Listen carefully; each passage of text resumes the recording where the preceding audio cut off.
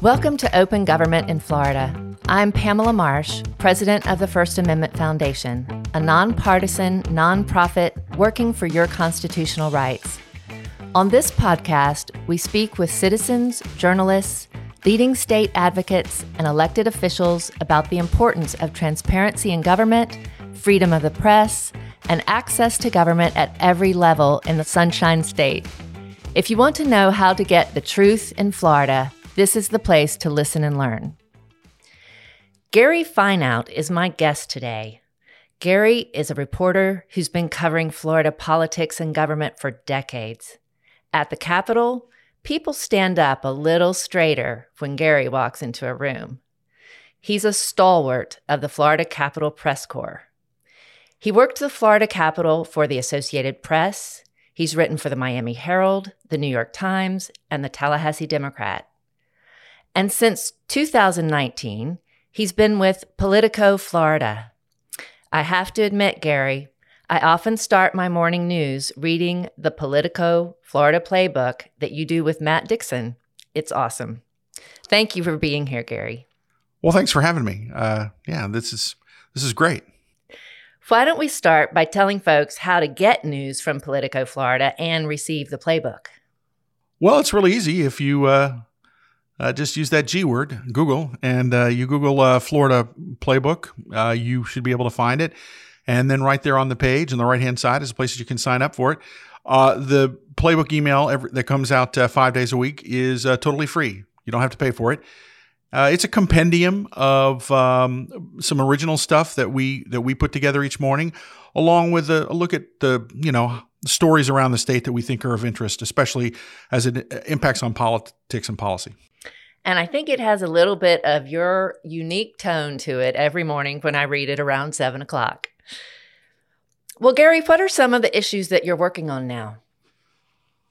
Well, just trying to keep on top of everything in terms of this, as we can all agree, very unprecedented year, unlike any year that I've experienced, of course. A lot of people are having difficult times, and that is certainly a key component of it. But also, it is a unique situation with all of this happening in an election year, in a year in which the government is under strain, under all the different crises. So we're focusing on the politics, we're focusing on the policy, and trying to keep an eye on what's happened so far and what's to come. Speaking of COVID-19, I spoke with a writer in New York this morning, and he's investigating a Florida story from New York. And he told me that COVID has made it almost impossible to get information, to get people to call him back, and to get interviews. You're in Florida. Are you also facing challenges in your investigations? Yes, we are facing challenges. A lot of it has to do with, to your point, you can't do things in person. Everyone looked at the internet age and the age of streaming and everything like that. And, reporters don't have to go out. You can do this all from your desk. And in some ways you can, but what you can't do is you can't question someone. You can't, one of the things you do during the annual legislative sessions is you track people down and you walk through the halls of the Capitol and you talk to them. And, they may or may not return your phone call, but if you bump into them in the hall, they can't avoid you. So it does make it more difficult. And then, frankly, a topic I thought maybe we were going to delve into it a little bit is just that the current administration has been very non-responsive in a lot of ways when it comes to dealing with the media and providing public information. Well, go ahead and talk about that. Talk about, is it public records? Is it open meetings? Where are you finding the challenges? The challenge is primarily in records, and the challenge is sometimes you just can't get stuff sent to you, returned to you. And we're not even talking about anything complicated. We're talking about simple things. We wrote a story 2-3 weeks ago about all the money that's being spent on the unemployment system. and basically noted in that story that supposedly the state of Florida has inked a contract with Google. Okay, that's pretty interesting. Okay. Right. Where's the contract? I don't know. I haven't gotten it. I've asked for it repeatedly. Have not been given a statutory reason why it's not been given to me. And it's not been posted on the Department of Financial Services contracting website either. So I don't know how much this contract is for. I don't know what it's for. And, I noted it in the story 3 weeks ago. I've asked for it a couple times since then, and I've still gotten no reply, no answer, other than, okay, thank you for your email. And so to me, that's a crystal clear example. And as you know, there's not anything that would be, unless there's some business case scenario, which I doubt that's in there. This is not the kind of thing that's going to have something that would naturally be exempt from public disclosure. We're not talking about somebody's health records. We're not talking about a crime that's been under investigation. The things that classically we know that are not public record. This is simply how much money has the state of Florida spent with a vendor, and I can't tell you right now. And that situation is even more striking because those contracts are supposed to be posted on the CFO's website within a short amount of time. Isn't that right? Yes. And this one has not. Incredible. And so, it's a frustrating situation and it happens routinely now. And if it's not that, it's you ask for something that you don't think is that complicated, requires a little bit of effort on behalf of state government, but then you come back, you're hit with this astronomical bill. Something that on common sense, you just know there's not going to be anything in there that, I even, had several recent requests for emails for 3 individuals over a 2-week period. Very specific. And then on a set of 6 keywords. So even more specific. $2,000. Wow. And I just know that well, I shouldn't say I know.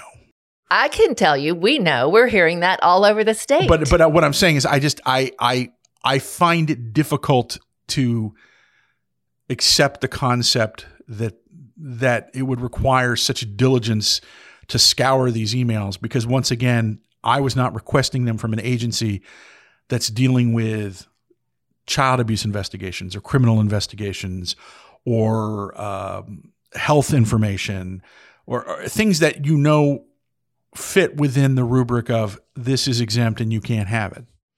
We had a member recently request very simple records from a city, and she got 5 pages of records, and they charged her $132.09.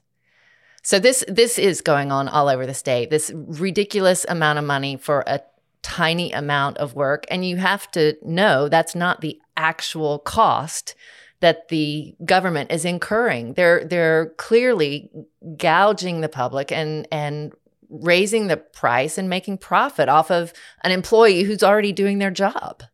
So let me move on. You spent a career working for print newspaper primarily, and then about 1.5 years ago, you moved to Politico, Florida. Why the move? So I really haven't been with a newspaper since 2008.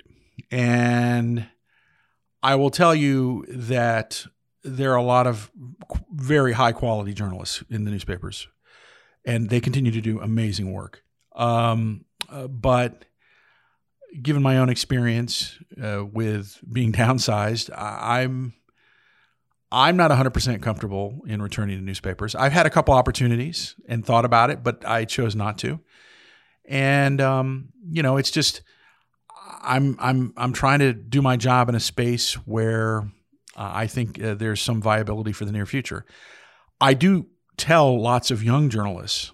I often say, I would never look beyond 2 to 3 years in your current situation and on your current horizon, because there's just been so much change and so much disruption. And this year has proven the point with everyone trying to survive the best they can, and then the pandemic just sort of upending things even more.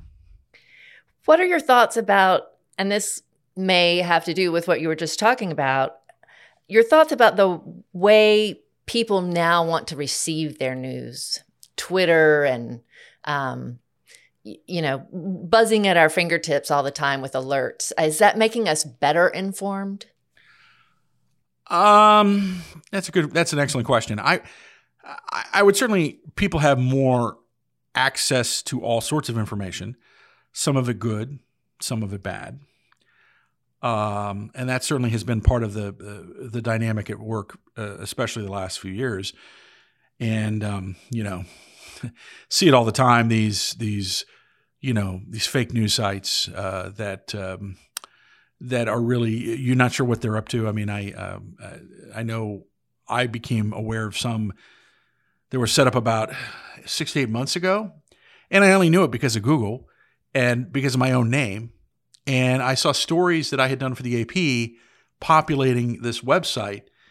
And I mean, I made AP aware of it because, frankly, these people weren't paying for AP content. But you could tell what they were doing. They were building a website to make it look like it was legit, and they were backfilling it with stories from the last several years. Now, I don't know what the game plan is. I could sort of think I know what the game plan is it looked like somebody was trying to make this look like a legitimate news site, and they were trying to put stuff from the past to make it look that way. And I don't think it was a legitimate news site. I think it was planning to masquerade for something else. I have been predicting now for 10 years that we were going to see an evolution here with news and information, where we were going to have the wild world of it's free and you don't know if it's true, versus you're paying for something and maybe you have a little bit more confidence that it's going to be legitimate information. Right. How does Joe Q. Citizen know what's authentic and what's... Well, I right. And sometimes I don't. And let me clarify. I'm not just talking about necessarily, quote, totally fake, but I'm just talking about there are entities that are set up, and it's just not it's not readily available as to who does what and where it came from. And without naming any names, there was something that happened about 3 or 4 years ago. There was a person who was probably trying to get the attention of the governor, and they wrote up some pieces, sort of trumpeting then Governor Scott's agenda. There were 3 different websites in Florida that ran this article. Only one of the 3 said it was paid for. Said the bottom of the article said this was a paid advertisement by X. The other 2 websites didn't tell you that. They ran the article, they ran the person's name, but they didn't say that it had been paid to be placed there. That's kind of what I'm getting at. It's a matter of you just don't know at times what's going on. Right. So I was reading your playbook email this morning, and I have to say you are truly nonpartisan. You had equal criticism for both the Democratic Party and the Republican Party. Are there ethics behind that?